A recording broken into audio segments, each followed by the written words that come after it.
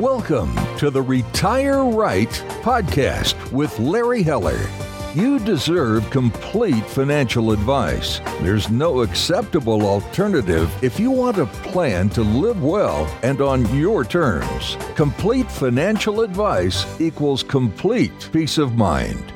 Now, let's get into this week's podcast episode. Hello and welcome to episode 7, where we're going to talk today about the top 7 biggest concerns clients have when preparing for retirement with Larry Heller. Larry, hello. How are you today, sir? I am doing terrific, Matt. How are you? I am doing well myself. So these are the top 7 things you hear from clients on a regular basis. Let's dive right in because I think our audience is going to see themselves in some of these questions. Absolutely. So over the years, we've met with hundreds of clients and trying to just cull some of the consistency between what I've been asked. So really the first question that we kind of get asked is, when can I stop working? Or when can I slow down and maybe work part-time? That's probably the number one question that I'm asked. And there's a few things that you need to know about them. We've had a previous podcast on the 4 pillars of your complete financial house, which I go through this in a lot more detail.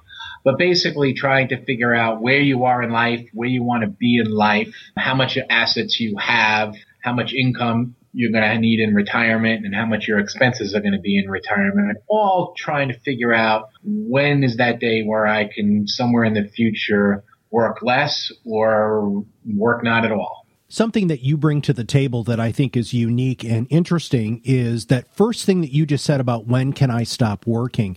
You take the client through a visualization process on really how to build this house with those 4 pillars. That gives them the opportunity to figure out when they can stop working, but not just that, but what they're going to retire to. Is that correct? Absolutely. It's painting a picture of where they're going to be and what their life is going to be about. And it helps to keep them on track from where they are today. If they have 10 years or more or less, they can now start being motivated to get to where they want because they can visualize what their next, what I call their second act in life is going to be. Well, let's move to the second act with question number 2 here, which is really talking about their income or what retirement is going to look like from a financial standpoint. Yeah, so once we've kind of figured out, okay, I can retire at a certain age or work less, part of the factor you have to kind of figure in is how much can I spend throughout my life? That you've accumulated substantial amount of assets. And some clients want to die broke, die with zero amount and leave nothing to the heirs.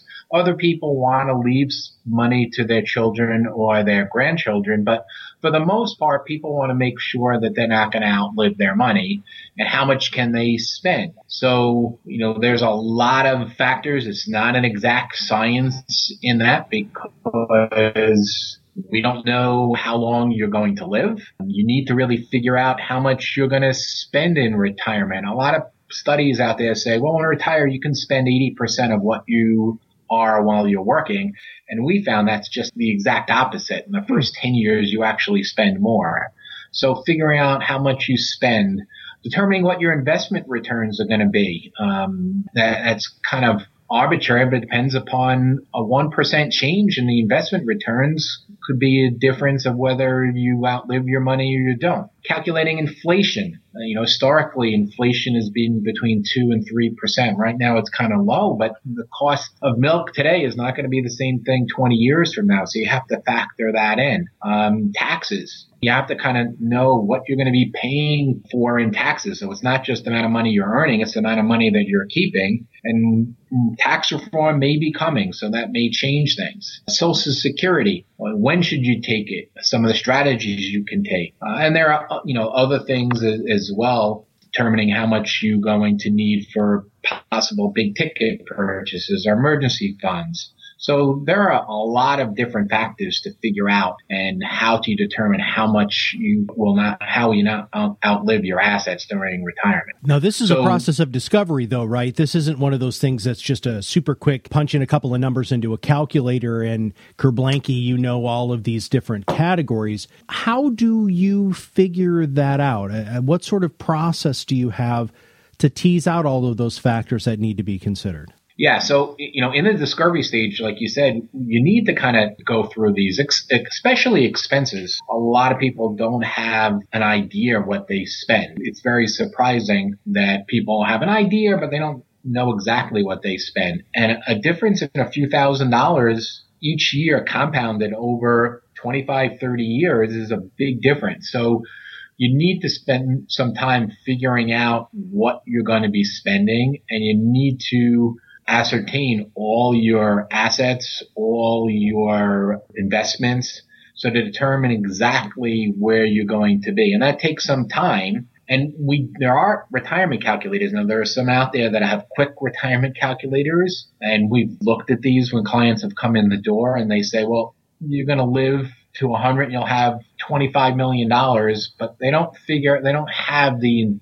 depth of some of these other factors that have to be factored in. And a good retirement calculator will have probabilities, and we'll do historical analysis that we use. We use a retirement calculator that gives us a probability, because again, it's not an exact science, because no one knows exactly what's going to happen. If you retired in 2007, your projections are a lot different than if you retired in 2009 because of the 2008 correction. So it's not only it's a upfront planning, it's a year by year looking at this, making sure that you're on track. And then when you're in retirement, looking at it each year and making sure that you stay the course. It's a very in-depth analysis that needs to be done and checked along the way. Social Security is one of the bigger questions I hear from people who are getting to the retirement age. They ask questions a lot, and there's been some massive changes in what you can do with Social Security. How do you help them figure out when they should start taking Social Security?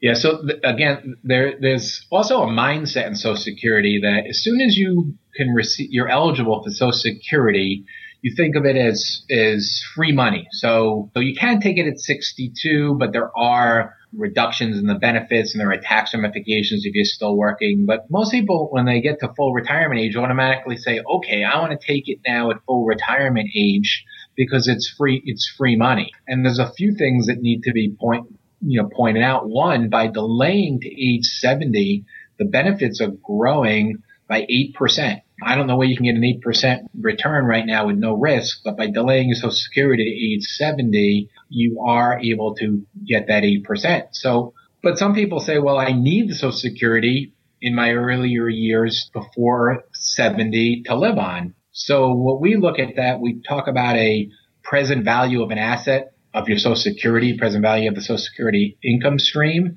and compare that to another asset. And maybe it's beneficial to spend down the principal of another asset and delaying your Social Security at age 70. It's still the same money. It's just taking it from one pocket rather than the other pocket. And it's a very difficult concept for clients to grasp when we start. But it's very important to look at that, because it not only will have greater amount of Social Security, depending upon how long you live, and that's another factor that comes into play here. People think they're going to live longer, definitely delaying to age 70, but it's also calculated on a spousal benefit. Not only does it increase your benefit, but if one of the spouses has a much lower benefit, if the higher earning spouse passes away, you're going to lose one of those spousal benefits.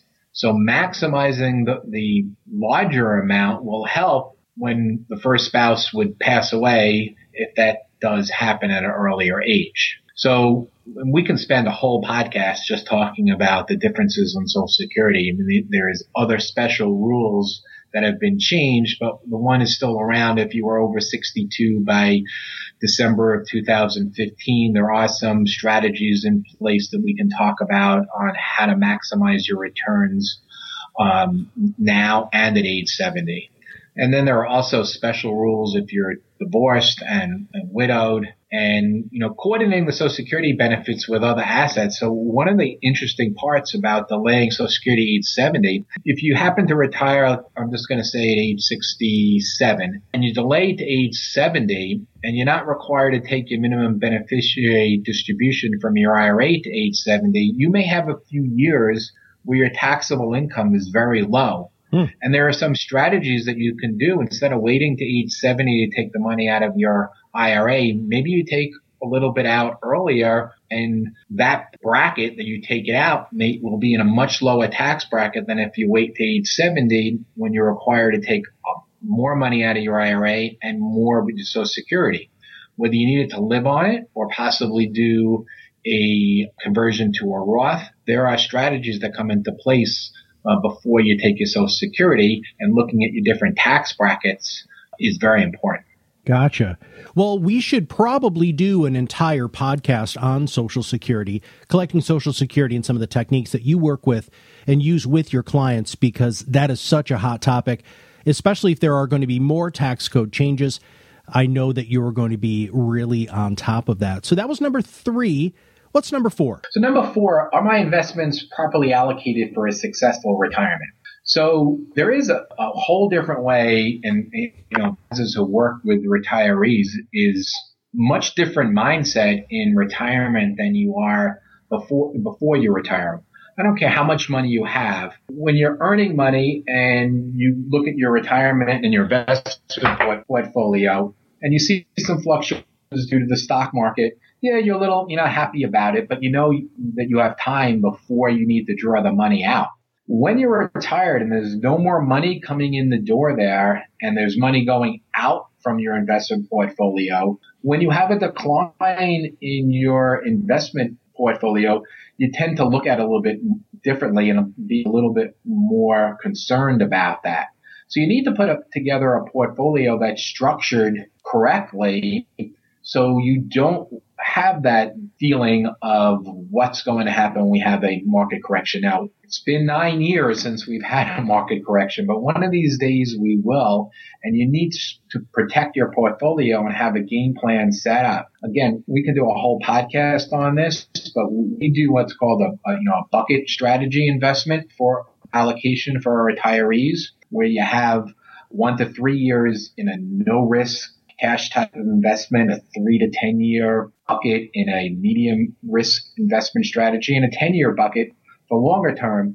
Because even if you're retiring at 65, you're still going to live 25, 30 years. So you'd still have longer term buckets in your retirement. So putting together an investment portfolio for that time frame for retirees is much different than it is for somebody that's still in accumulation phase. I know we can't predict when the next recession is going to be, but historically they're hitting about every 10 years. Is that a fair statement? That's a fair statement. The S&P historically has gone up 7 out of every 10 years. About 66% of the time the S&P has gone up. So we haven't had a down year in the S&P since 2008. So that's 9 years. Mm-hmm. So again, just looking at the numbers, we're due for a correction on the S&P, but who knows? Yeah. Nobody really knows when that's going to happen. Well, and if somebody did know, they'd be an incredibly wealthy person, I have a strong feeling. So that was number 4, making sure your investments are properly allocated for a successful retirement. Now, you just talked a little bit about the bucket strategy, because you were just talking about where different monies will be taken from. Is that where we're at with number 5? Yeah. So number 5, again, both of these 4 and 5 kind of, have an impact, and there's an overlap in this. Just on a complete financial house, there's always an overlap between the different stages, different floors there. So 4 is really how the portfolio is allocated. 5 is really more from which assets should I draw it down from. So clients come in, they have an IRA, they may have a 401k, they may have a joint account, they have an individual account, they have taxable accounts, which are qualified assets versus non-qualified assets. And the non-qualified assets you've already paid taxes on, where the qualified assets you haven't. So which assets do you draw it down from? And each one of these assets might have been invested differently. And the non-qualified assets have what's called gains on the taxable gains. So there could be a tax basis on that. So looking at all the different investments that you have and trying to figure out how to minimize your taxes is extremely important. Mm-hmm. And then also coordinating that with your fixed income streams, either the Social Security, if you're lucky to have a pension. So determine how much you need to draw down from each one of your investments. So, and do you just look to maximize income, or do you actually draw down principal and how is that coordinated with taxes? So yeah, it does. This is also part of the bucket strategy here in question 5 as well as question 4. Gotcha. Now, how many people are you running into who have a pension anymore? That seems to be more rare than it did, let's say, 20, 25 years ago. Is that fair? Well, I mean, two things. Yeah, it is definitely more rare. I mean, right now, probably teachers and anyone that works for a union still have those benefits. Outside of that, corporations have gotten away from that. Although we are seeing some smaller businesses and some professionals that are actually putting some of these cash balance plans back into place as business has improved. But for the most part, most corporations don't have those pensions anymore. And the ones that do have pensions, you've got to look at the different alternatives on how you take the pensions, whether you take it as a life only or a joint survivor option. So that's very important, very important. Yeah. Number 6 talks about people's homes, and we've heard on many, many podcasts, and I'm sure people have heard on the news, that your home a lot of times is your largest asset. What do you tell your clients when they're preparing for retirement when it comes to their home? Well, we try to, not include their home as part of their retirement because you're going to live someplace you can't spend the walls during retirement. So part of the planning, and this goes all the way back to the discovery stages and the mindset that we talked about in step 1, is where are you going to be? Are you going to move to another state and sell the home and therefore have more money from the sale of the home if you're downsizing to a lower priced house? Or if you're not, and it is the biggest asset, and you want to use the money from that, keep your mortgage or take a mortgage so you can live off some of that money that's in your house. So, those are some of the things that need to come into play. And if you have a mortgage, should you pay the mortgage off if you have enough investable assets outside to meet your retirement wishes? So, there's 2 factors that I tell people is the financial factor and it's the sleep factor. Mm-hmm. Everybody sleeps a lot better if they don't have a mortgage. That's a good point, man. So if you can get to that point, that's great. But then if you have, like I said, if you have hundreds of thousands or $1 million in a house that you're not going to be able to tap into, do you then lower the quality of your life outside? And every situation is unique. And we spend a lot of time going through this and determining this before we even start a financial plan because the house, in a lot of instances, is such a substantial part of their portfolio. Gotcha. So let's go through. I'm going to review the first 6 because we're already to number 7. Number 1 was when can I stop working? Number 2 is how much money can I spend in retirement and not outlive my assets? Number 3 is when should I start collecting Social Security? Number 4, are my investments properly allocated for a successful retirement? Number 5, which assets should I draw down from in retirement? Number 6 is what should I do with my home? So to close this out of the top 7 biggest concerns that your clients have when preparing for retirement, what is number 7? So number 7 is how do I protect myself if I get sick during retirement? So steps 1 through 6 are always the fun parts to kind of talk about, especially if it's doable. Step 7 gets a little dicey because nobody really wants to think about that. And it's interesting, clients who have had parents that have gone through an illness, especially a long-term illness at either assisted living facility or a nursing home, are definitely much more interested in how to protect themselves than clients luckily have not had parents go through this. So sometimes we actually bring this up and say, oh, this is great. Your retirement plan is working terrific. It's you're not going to outlive your money. You're going to be able to enjoy the lifestyle that you want. However, if one of you were to have a long-term illness, there could be a problem. Some people think that long-term illness and care is covered under Medicare, which is not correct. So how do you protect against that? Do you purchase a long-term care insurance policy? We have some clients that are lucky enough financially are well enough that they're able to take a certain amount of their assets, and we've created a separate investment portfolio. and we've labeled that their long-term care portfolio. Nice. So it's gotten invested differently, and hopefully, that will grow.